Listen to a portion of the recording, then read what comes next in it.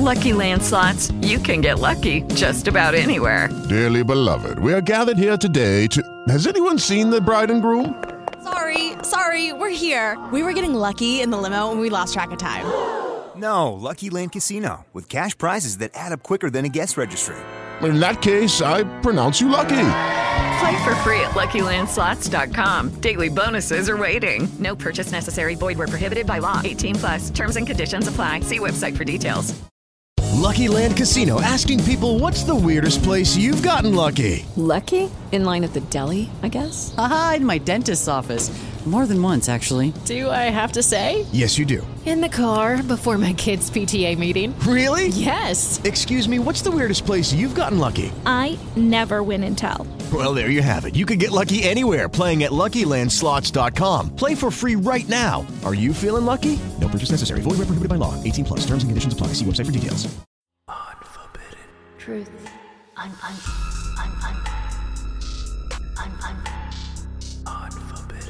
truth. Podcast. Unforbidden truth. Podcast. Welcome to Unforbidden Truth. I'm Andrew. This is part one of a two-part interview with Nebraska spree killer Nikko Jenkins. Nikko was born September 16th, 1986, to David McGee and Lori Jenkins. Nikko had a troubled childhood, being witness and victim to many traumatic events, first being hospitalized at the age of just 8 years old. He had been in and out of juvenile detention and state care and mental health facilities starting at a young age. He suffered from anxiety, nightmares, and terrors due to what was going on at home and was eventually removed from the household and placed into foster care. Leading up until he turned 18, Nikko spent quite a bit of time behind bars for various charges and mental health reasons. In 2003, after serving time in a youth detention facility, Nikko was convicted of 2 armed carjackings. While in prison, he was charged with being a part of a riot in 2006 and assaulting a guard while on a furlough for his grandmother's funeral. Nikko was released from prison after serving 10.5 years. Less than a month after being out on parole, Omaha would be gripped in fear from August 11th to the 21st, when Juan Urban Peña, Jorge Cajiga Ruiz, Curtis Bradford, and Andrea Kruger were killed in seemingly random attacks. On August 11th, 2011, a patrol officer discovered 2 bodies in a white pickup truck that was parked near a city swimming pool at 18 and F Street in Spring Lake Park. The 2 victims had been identified as Juan and Jorge. Both had been shot in the head, and their pockets had been turned inside out. The 2 men were lured there by 2 girls, Erica Jenkins, Nikko's sister, and Nikko's cousin, Christine Baudu, on the pretenses of having sex. On August 19th, around 7 a.m., the body of Curtis Bradford was found outside of a detached garage by a man returning home from a night shift at a convenience store. Curtis was shot in the back twice. It later came out that Curtis and Nikko posed for a photo that was posted on Facebook a day before the murder occurred. Curtis was the only victim that was familiar to the Jenkins family. The 4th and final victim was Andrea Kruger. Her body was discovered on August 21st around 2:15 a.m. by a deputy sheriff that had responded to a shots fired call. Her body was laying in the road with multiple 12-gauge shotgun wounds to her face, neck, and shoulder. She'd been on her way home from a bartending shift. Surveillance footage showed Andrea locking up the bar at 1:47 a.m. At 6:30 p.m. that night, Andrea's gold 2012 Chevrolet Traverse SUV was found abandoned 12 miles away.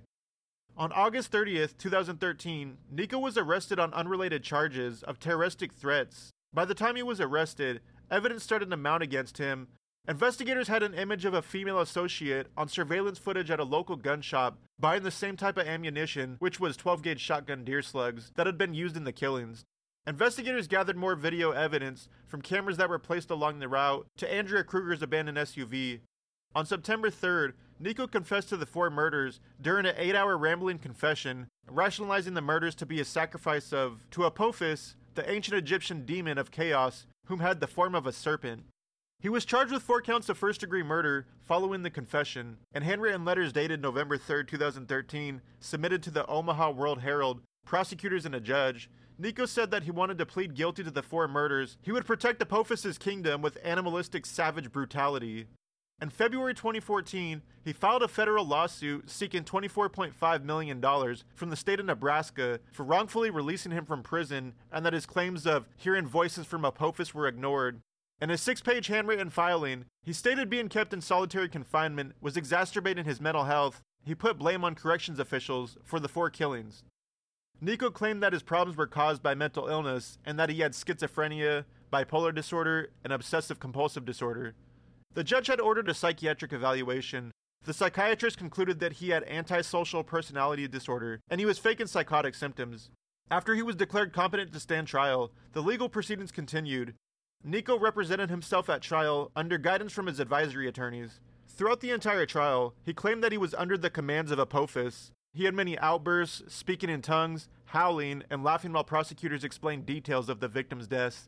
On April 16, 2014, Nikko Jenkins was found guilty of the 4 homicides. He was originally scheduled to be sentenced on August 11, 2014. The sentencing was delayed to determine whether Nikko was capable of understanding the death penalty proceedings against him. On July 29th, Judge Battalion ordered him to be housed at the Lincoln Regional Center Psychiatric Hospital until hospital staff were satisfied with his condition. In May 2017, Nikko Jenkins was sentenced to death, plus received an additional 450 years in prison on weapons charges connected to the 4 murders. On April 20th, 2020, the U.S. Supreme Court refused to hear Nikko's appeal. Here's part 1 of my interview with spree killer Nikko Jenkins. Where were you born? I was born in Denver, Colorado, and I moved to Omaha when I was like 3 years old, so I don't remember nothing about Denver. Can you recall the first positive memory you had as a child? First positive memories was of my mother always spoiling me. Like I was my mom's only son out of 5 children, so she always went out of her way to spoil me and give me what I want. So I can just remember just getting toys that I wanted when I was like a little kid for my birthday, stuff like that. I loved Ninja Turtles when I was a little kid, so she used to buy me everything Ninja Turtles, like the pajamas, the blankets, sheets, and toys, and, you know, just the little costumes, everything. That's basically the first memory I can remember. What about your first negative memory as a child?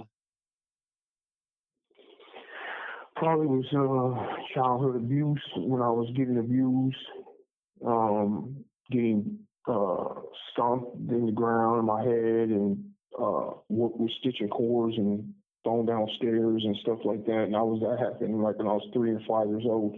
But I don't want to say who did it to me though, just because it was in my family. But I just don't feel comfortable saying who did it, because I don't want to, you know, put them in a bad negative light. But it happened though.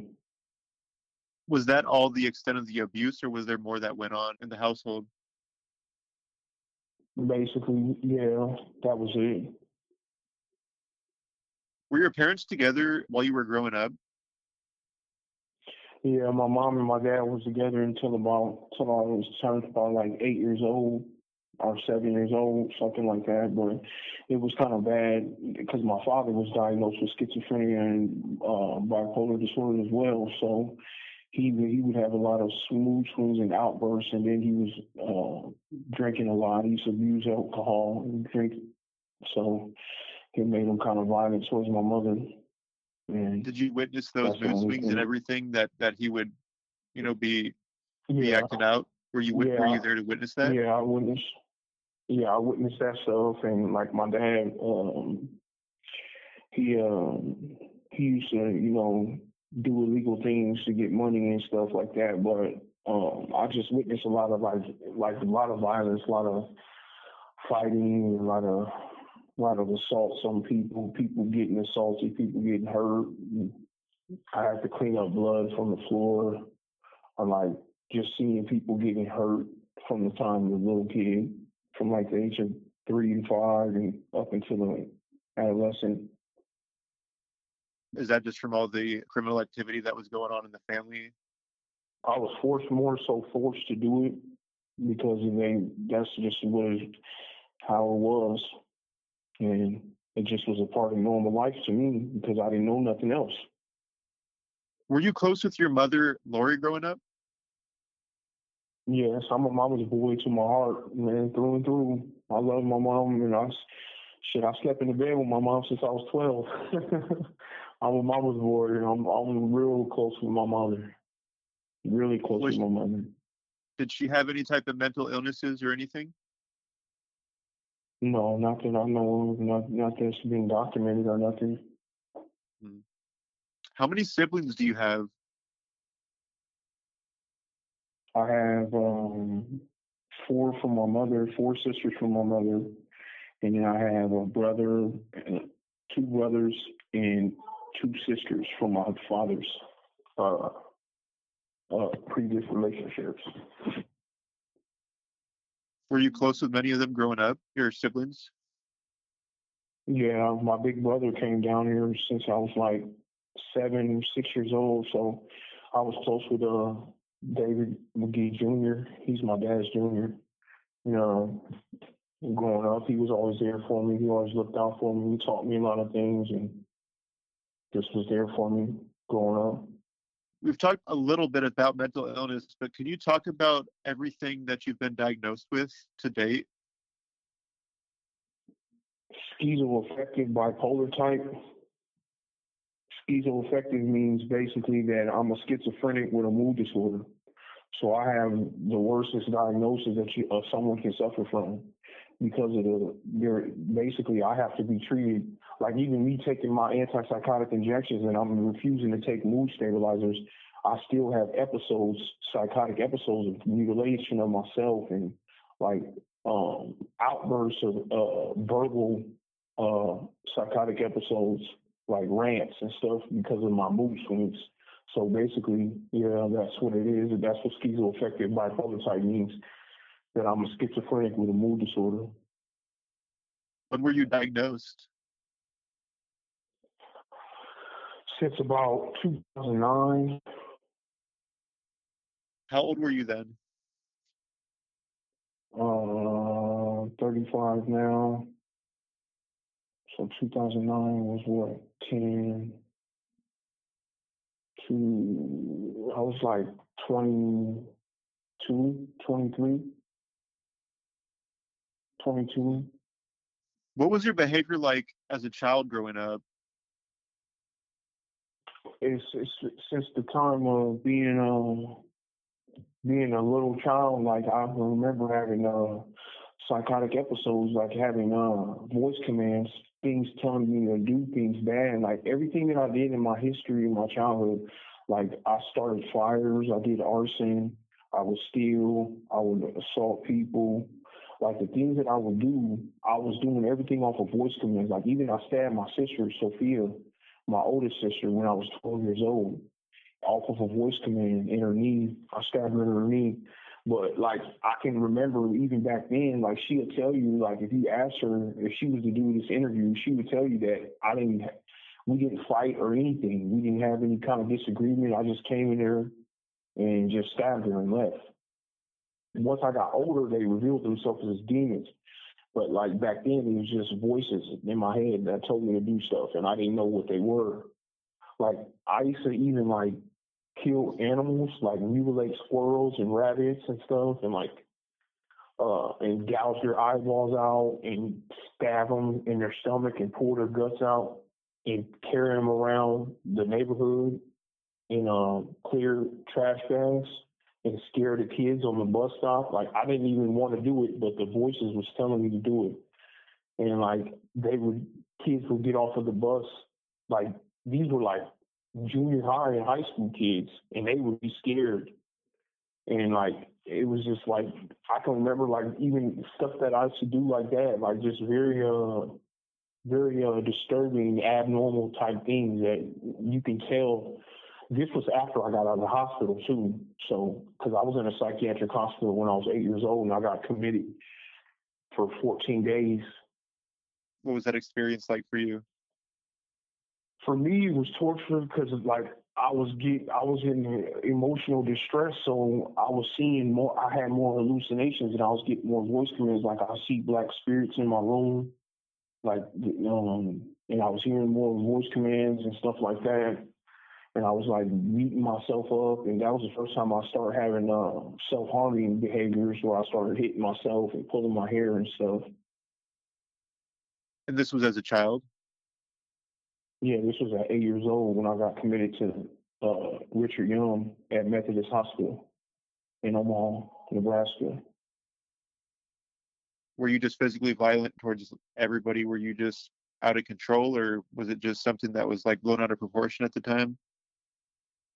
No, that was very true. Like I was basically having a lot of psychotic episodes, and because I was facing that abuse, that physical abuse, and basically, I've done extensive research into neurology and the catecholamine neurotransmitters, where the region of the brain of the hypothalamus, where mental illness lies, is believed to lie in neuropeptine, catecholamine neurotransmitter, and cortisol is the stress hormone. So basically, when I was being abused, when you get hurt or you get any kind of experience any kind of discomfort in your life or distress, the stress hormone cortisol begins to secrete.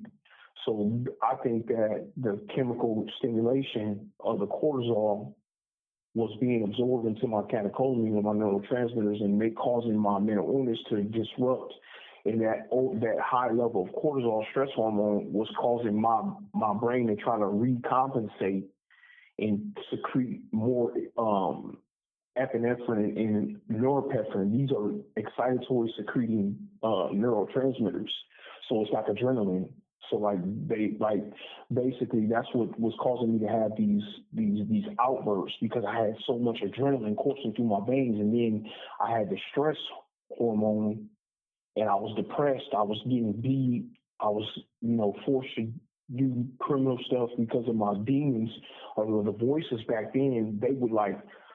The demons would scare me at nighttime. Like, that's why I was so scared at night always, like as a child. Because if I didn't do enough bad stuff during the day, the demons and stuff would tell me they're going to get me at night. And I would literally feel them touching me and shocking me, making me pee on myself, touching, I could feel it. And I used to tell my mom all the time when I was young, when I used to see them and I used to feel them, and nobody would believe me, but I was still like, man, it was so real to me though. Were you telling anybody else besides your mother at the time? Yes, my aunt Cordella Carter, she raised me. When my mother was working, this was my dad's sister, David McGee's sister. Her name was Cordella McGee, but she got married, so her name changed to Carter. And she raised me, and those were all my childhood memories that were positive and good. Like, she never yelled at me, never whooped me. She just loved me and treated me good. My aunt is the one who got me, my mom that sent me to the hospital, because my aunt was mentally ill too. She had schizophrenic as well. Bipolar disorder as well. And my dad and my aunt, because my mental illness comes from my dad's side of my family. So yeah, they told my mom that I should get committed to the hospital, and that she should get help for me. And she did, my mom did. My mom was always trying to get help for me, man.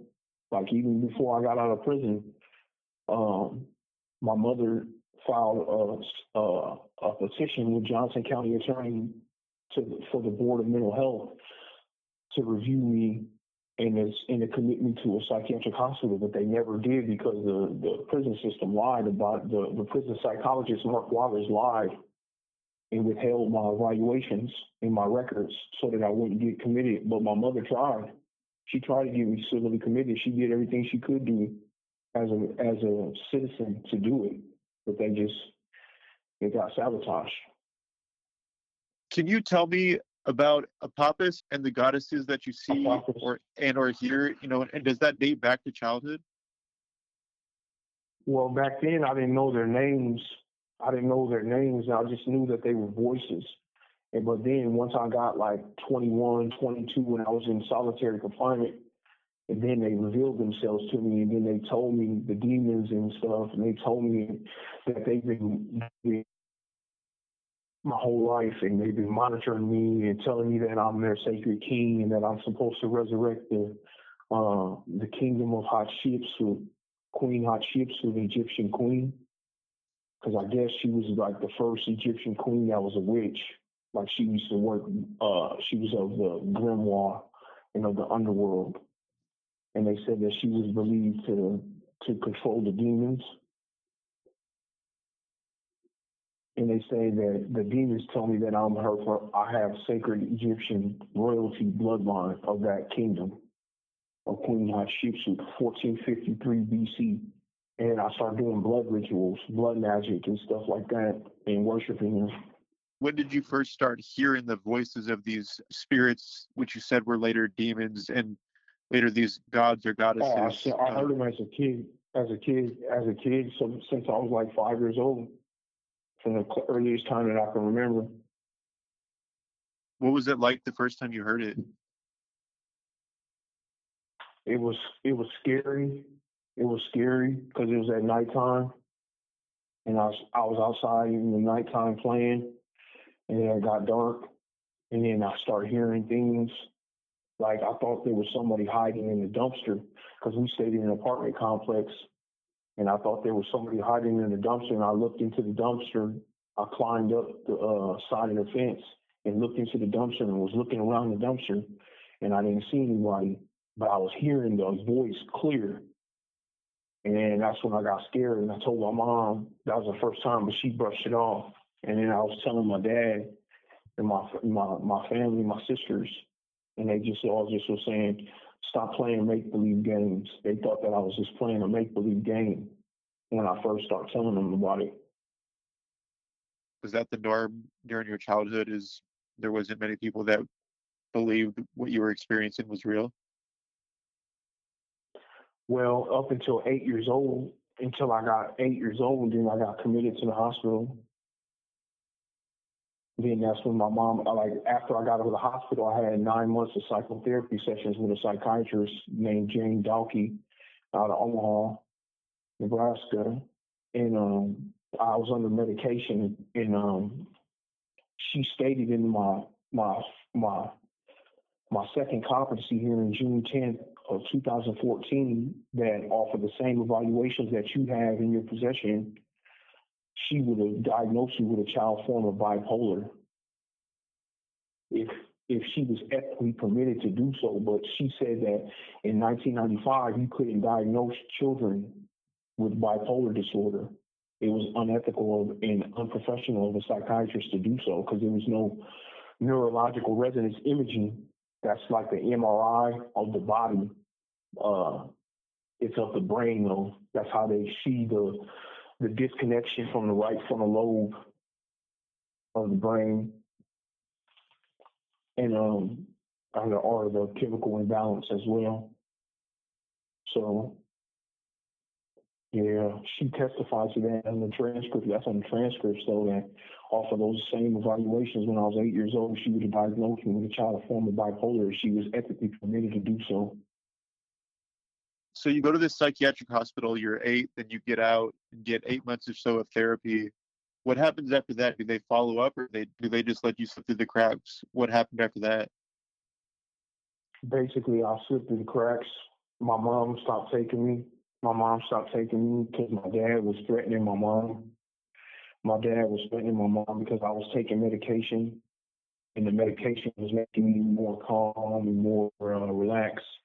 So I have as much high energy, because usually when I would go to my father's, I would be very high energy and, telling my dad about what I do at school and, little things that I do. Because my dad, he would give me positive praise for negative actions.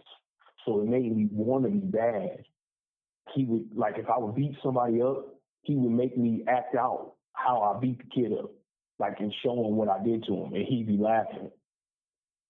So he would constantly reinforce, big, strong, aggressive, dominant, be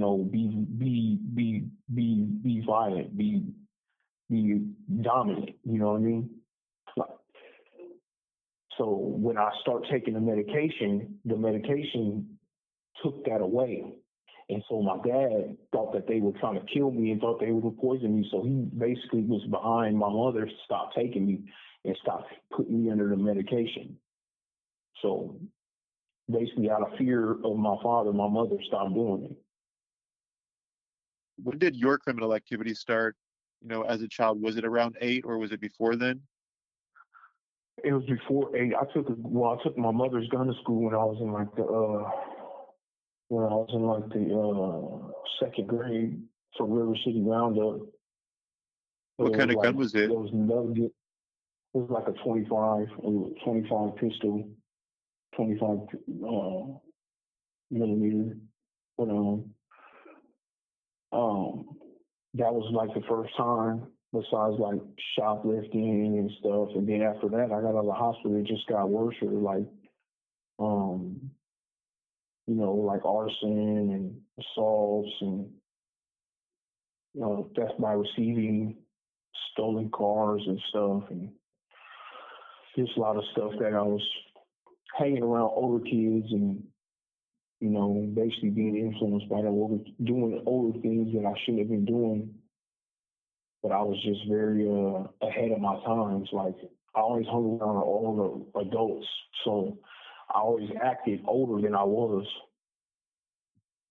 Besides the carjacking, were there any other violent crimes that you were committing when you were coming up as a teenager? Were they just petty, like burglaries or shoplifting? Yeah, just petty stuff.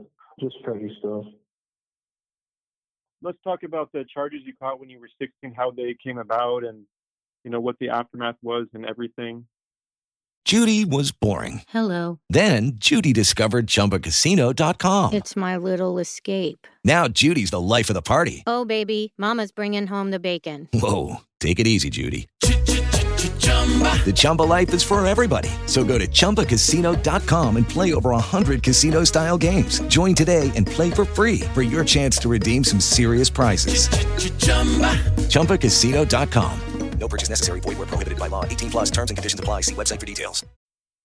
That's one of the other things that's the same situation. The voice commands telling me to do those things and commit those crimes, and I was untreated for my mental illness, and I was just following the commands of the voices that was controlling me. Do you remember specific things that these voices would say to get you to commit these crimes? They would just tell me like things like this is what we need. You need to do this. This is what's gonna make us happy. We'll be able to drive around and go do things and be able to go do this and go do that. It's just like little manipulation tactics they would say to me that will just make me, because I always liked to drive. I always liked to drive when I was young and growing up. So that was one of the things that kind of interested me when they started saying that stuff. Whenever you went and do things that you would hear, them telling you to do, would that exacerbate anything and everything that was going on? When you just ignored it or didn't do so? No, if I didn't listen to them, they would just scream and yell loud, and then it would just drive me insane. Like it would just drive me crazy, and I would just start saying everything that they're saying, and just my behavior would start getting weird. Because I would be in such a frenzy and so agitated that I couldn't even talk to my mom. I couldn't even talk to my sisters. That I would be very aggressive and violent towards my family and loved ones and friends and just everybody, just because I wasn't doing what they told me to do, and my mind was so disturbed. Those charges you caught when you were 16, were you charged as an adult? Yes, I was charged as an adult. I actually did the crimes when I was 15, and I got charged for them at 16. 3 months, 16 when I got arrested. So were you being held in an adult jail, or were you being held in juvie at the time of your trial and everything? I was in the Douglas County Youth Center in the Juvenile Detention Center. What age were you convicted, let alone sentenced to prison, and showed up in prison? Well, I was sentenced to prison at the age of 16. I went to prison at 17, so I was in prison from the time of 17. Were you housed with other offenders at being you were a juvenile, or were you like segregated in PC or? Well, in the state of Nebraska, they have a youth prison. So like everybody there is under the age of like 20. So people would be like from anywhere from 15 to 20 years old. But the 20 and 19-year-olds were in a different mod, and then the younger 18 and under inmates were in a different mod. And I went to the adult prison at 19. They sent me to the adult prison at 19 because in the state of Nebraska, you're an adult at that age. How did you spend your time in prison the first time? Well, I used to get into riots and fights and assaulting guards and stuff like that. But basically, all of that violence and all of that stuff triggers my mental illness. And all of the violence is birthed from my psychotic symptoms and my untreated mental illness. Hold on real fast. Let me grab something real quick. I'm grabbing my because they have an IMO, involuntary treatment medication, and I want to read to you what my psychologist says about that. It's crazy that you just brought that up. My psychologist from the prison system name is Brandon Hollister, and he has to always submit a narrative for why I should be on involuntary medication treatment. And it says, he says, I can actually send you these documents too. It says danger to others is evidenced by, and then it says, gives the history. It says, Mr. Jenkins presents with a significant history of aggressiveness and homicidal ideation related to mood and psychotic symptoms, and he has reduced his aggressiveness and homicidal ideation since initiation of an involuntary medication order in April of 2018. I recommend additional treatment with involuntary injectable antipsychotics to further reduce his agitation and delusional beliefs about NDCS staff, especially as Mr. Jenkins has a history of medication non-compliance, and he has failed to comply with voluntary oral psychiatric medications. The reason why I wanted to read that is because it's another mental health professional, a psychologist, that says that my violence and my aggressiveness and the homicidal ideations and all is because of my untreated mental illness.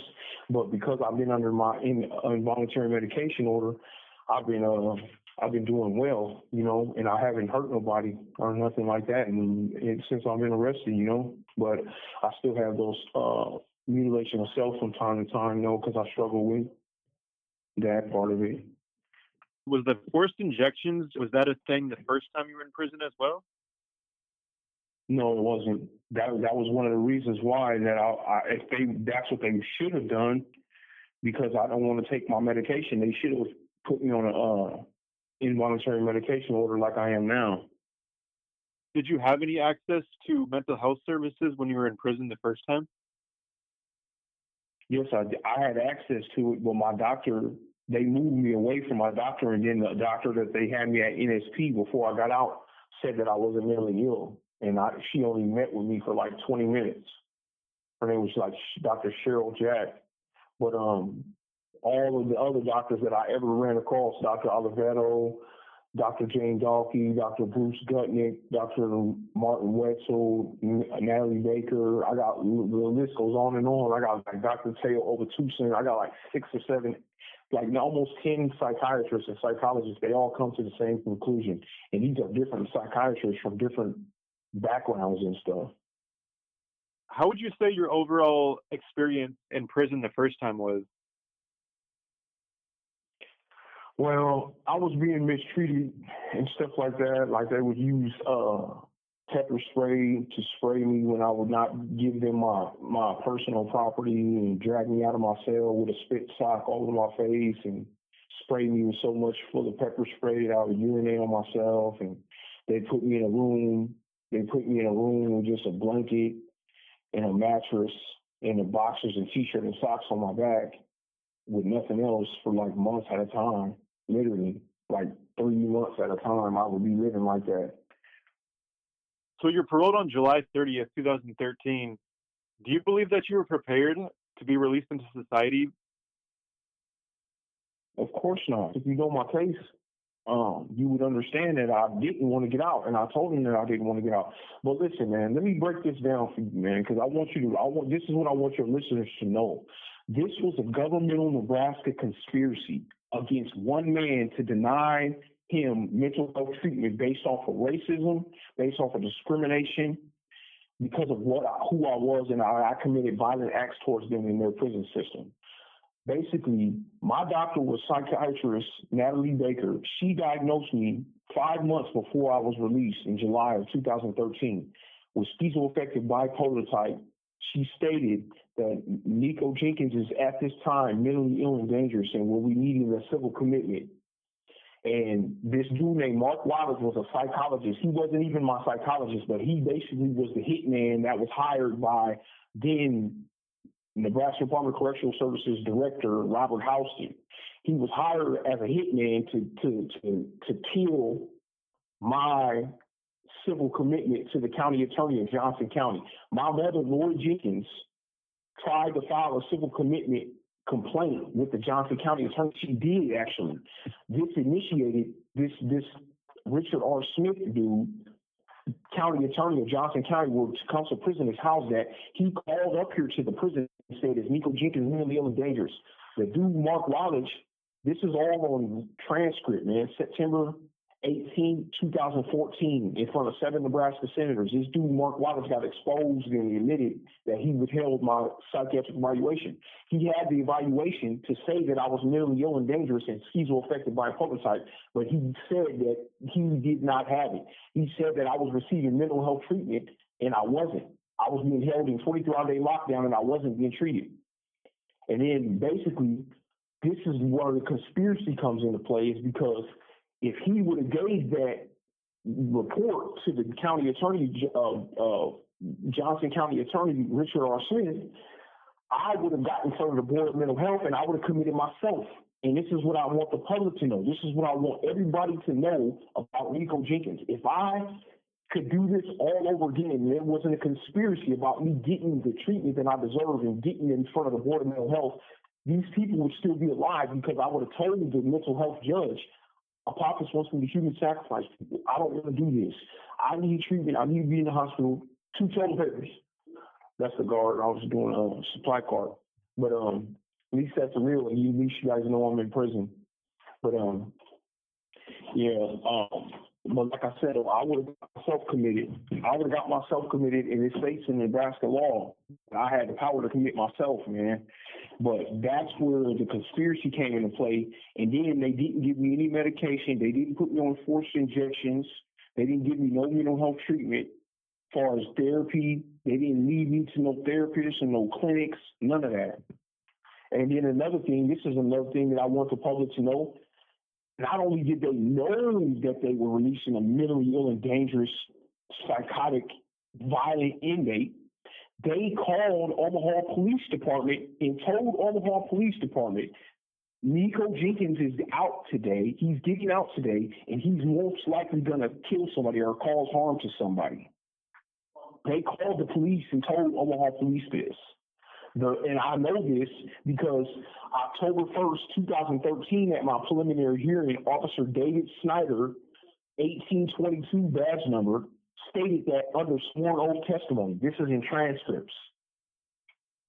So not only did they know what they were doing, it was premeditated, because they called the police the same day that I got out.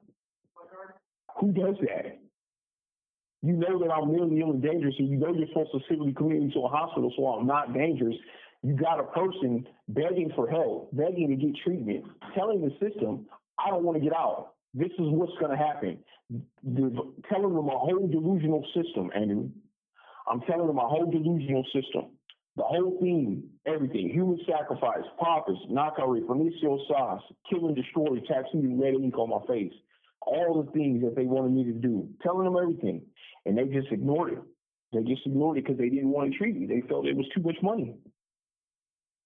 When you did get out on parole, were you receiving mental health services, you know, the weeks prior to the crimes that occurred that you're in prison for now? No, they would just come by and ask me, like, are you going to kill somebody? Are you suicidal? And I'd say no. And they just keep going. That's not treatment. So no, I wasn't getting any treatment. How were you spending your time the 2 weeks before everything happened after you were paroled? Well, first I was just going going around visiting all my family that I miss, like aunties, uncles, cousins, working out at 24-hour fitness gyms, just spending time with my family, stuff like that, and just going through it, like locking myself in a room with guns and just being detached from reality. Let's talk about August 11th, 2013. Can you tell me everything that you remember, starting out with how you started your day up until 11:59 p.m. that evening? Only thing I could tell you is that basically I was sleeping during the daytime. I was nocturnal at night. And basically at nighttime, I'm just basically chanting in a psychotic, delusional state, chanting the demons, chanting Apophis, just ranting about human sacrifice and the war of revelations is upon us, stuff like that. That's what my whole day is recycled of. So there is no experiencing things. And the only reason why I was working out, because that's a part of being a superior soldier and being a superior soldier of Apophis, that your body has to be in condition to destroy. So basically, that's what it was. And like from the crimes, I know what you're going to ask me. From the crimes, I don't remember things during the crime. All I remember is what I was chanting and what I was hearing, my own voice of the demons in Apophis. And I can tell you that, but the beginning and the end is the only thing that I remember. Is what I was doing at the beginning and the end. That's all I remember. Do you remember the end being that they were dead, or do you remember was it not like that in your mind? No, at the end, the end that I remember is that I just remember that my hands were like sweating, they were shaking, and I can just keep hearing the delusional voices like of the system, my delusional system, the system, how it goes, like Apophis, like worshiping Apophis, like Akata Gura Apophis Alazim Daua Kuwa, Akata Gura Apophis Alazim Daua Kuwa, and then there's just repeating the names of the demons, Evromalek, Belial, Asmorias, Azazel, Sarvute, Tawakimachi, Kaume, Bechawu, Fremosnes, Beos, Awalel, Belzebal, Sagatana Satanakia, Tarute Buko. It just keeps going on like that cycle, like worshiping the Apophis, the demons, and then them talking to me. Like that's basically what just keeps going on and repeating and repeating and repeating. So you don't really remember how you got there, or like how you ended up with the gun that day, or anything of the sort. You just remember the chanting and everything. No, I remember all that stuff, but it's like, to me that stuff is not the what this case is about. What my purposes of telling this story, man, is my case is to try to get help for other people that are mentally ill, man. People that are getting done wrong by the system and that are going to be released, and the same thing can happen to them that happened to me. And it's not about glorifying killings. I don't want to glorify the killings. I don't want to glorify doing them things that these demons and evils and this mental illness did to me. What my purpose is to expose the governmental conspiracy behind what happened to me and get justice for myself, because I'm supposed to be in a psychiatric hospital. I'm not supposed to be in prison on death row. You know what I mean? And I'll tell you though, like I said before, about each one of the murders at the time of the killings, this is all going to come out. My girl cousin, Christine Bordeaux, she witnessed these murders, and she's even saying it in the recording. She's telling the police, crying, telling them that Nikko was talking in some other kind of language. That wasn't him. That wasn't him. He didn't know what he was doing. He didn't know what he was doing. He was always talking about sacrifice. That's all about to come out very soon. So everything that I'm saying now is going to make sense to people later.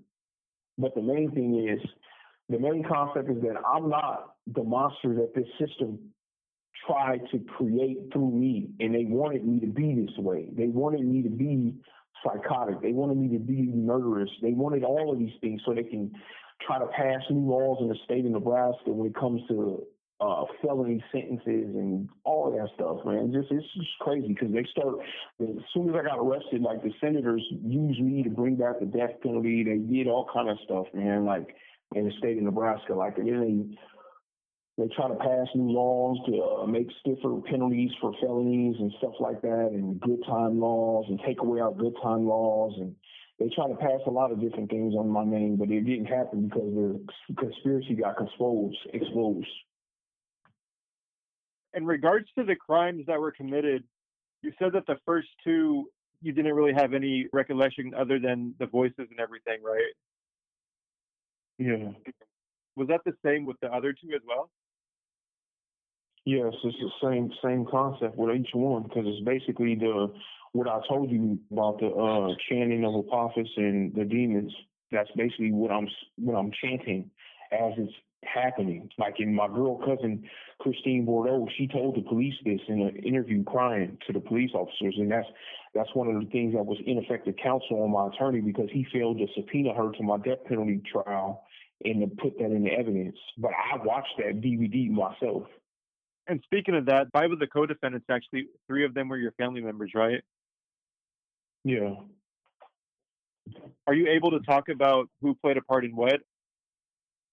No, I can't speak to those things because people's appeals are in, and my appeal, and that could directly affect that, So I'm also comfortable with speaking about those type of things, but basically, it's a lot of things that's in the media that's not true, man, that was spent around by the media, and even the testimony that people that were involved, they only gave that testimony to save themselves and to, so a lot of that stuff is not true. What did the media get wrong? They got basically all the stuff wrong. You know what I mean? Like, they try to say that my mom bought bullets for me. That's not true. Just a lot of things that are not true in my case, man. Just in general, like my sister Nikko Jenkins, she was never with me on any of the murders. They try to say that, but she wasn't. Do you think there's any misconceptions about you or your family, for that matter? Yes, there's big misconceptions about it, the whole situation, about what happened and how, like I said, it was a governmental conspiracy against me to not get me mental health treatment and to let me get sent to the hospital. And I wanted to save people's lives, and they took away my only opportunity that I had to save people's lives, to get in front of the Board of Mental Health and admit that Apophis was consuming me and that these things were going to take place. And that would have got me sent to the hospital. There's actually Nebraska law 71-925 or 924, and it says that in law that if I'm in front of the Board of Mental Health and if I admit to anything to being mentally ill and dangerous, that treatment must begin. Treatment must start, meaning you be at inpatient treatment in this Lincoln Regional Center in Nebraska State Psychiatric Hospital. So that was one of the reasons why the government of the prison system conspired against sending a psychologist to deflect the Richard R. Smith, the county attorney of Johnson County. They deflected him to file the Board of Mental Health commitment because they knew that if he would have did that, I would have gotten in front of the Board of Mental Health and I had the power to commit myself. Literally, like, it doesn't even matter what doctors say. And that's the thing that I want people to know the most about me and my situation, is that I would have admitted what was going on. I told everyone, like, I was writing to doctors' offices that I didn't even know, telling them everything that's going on, to the ombudsman, to state senators, to everyone. Like, I was telling them what's going on and telling them that I wasn't getting treatment and I wasn't getting help. Do you think at the time, if you would have got mental health treatment and were taking medication and everything of the sort, that all this might have been prevented? Oh, of course. That's for sure. Everything would have been okay. I would have stabilized. I would have been okay. Like, I'll give you an example that, like, I'm stable now and I'm nonviolent. But like before my prison sentence, before my 10.5 years before I got out on the 59478, I was violent. I attacked guards. I attacked inmates. I started riots. I did a lot of things because I wasn't medicated and it was psychotic episodes. But now that I'm medicated, I have direct access to the guards every single day and to other inmates. And I haven't hurt anybody since I've been arrested. That's because I'm under medication and I see my psychotherapist Monday through Friday, Brandon Hollister. He's a psychologist here at Tecumseh. He's the head psychologist in Tecumseh. I see him Monday through Friday on psychotherapy sessions. So he checks in on me. He gives me a chance to vent frustrations, tell him the voice commands, what's going on, how everything's happening. And then I get this medication, this once a month injection that's been helping me to be stable and nonviolent. And like I said, I have direct access to the guards and to inmates every single day. I'm not in chains. I come and go as I please and in and out of my cell. Do you think anything and everything that you do there with the therapist and everything helps, keep the voices away and any, violent tendencies or anything that you might have? Yes, the treatment that I'm receiving right now is the treatment. The only things I have a discrepancy of is where I'm being housed at. I should be housed in a skilled nursing facility at the hospital instead of being on a death row mod. But basically, everything that's being done right now, I'm getting treatment that I should have got before. And that's the type of attention that I need, from a psychologist, like, and my psychotherapist, because that's what he gives me on a Monday through Friday. And sometimes he comes in on the weekends because he's a mental health OD. So he'll see me on those days too, sometimes. That was part 1 of my interview with Nikko Jenkins. Thank you for listening. Unforbidden truth. Unforbidden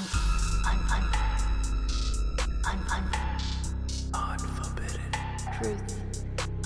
Podcast. Unforbidden truth. Podcast.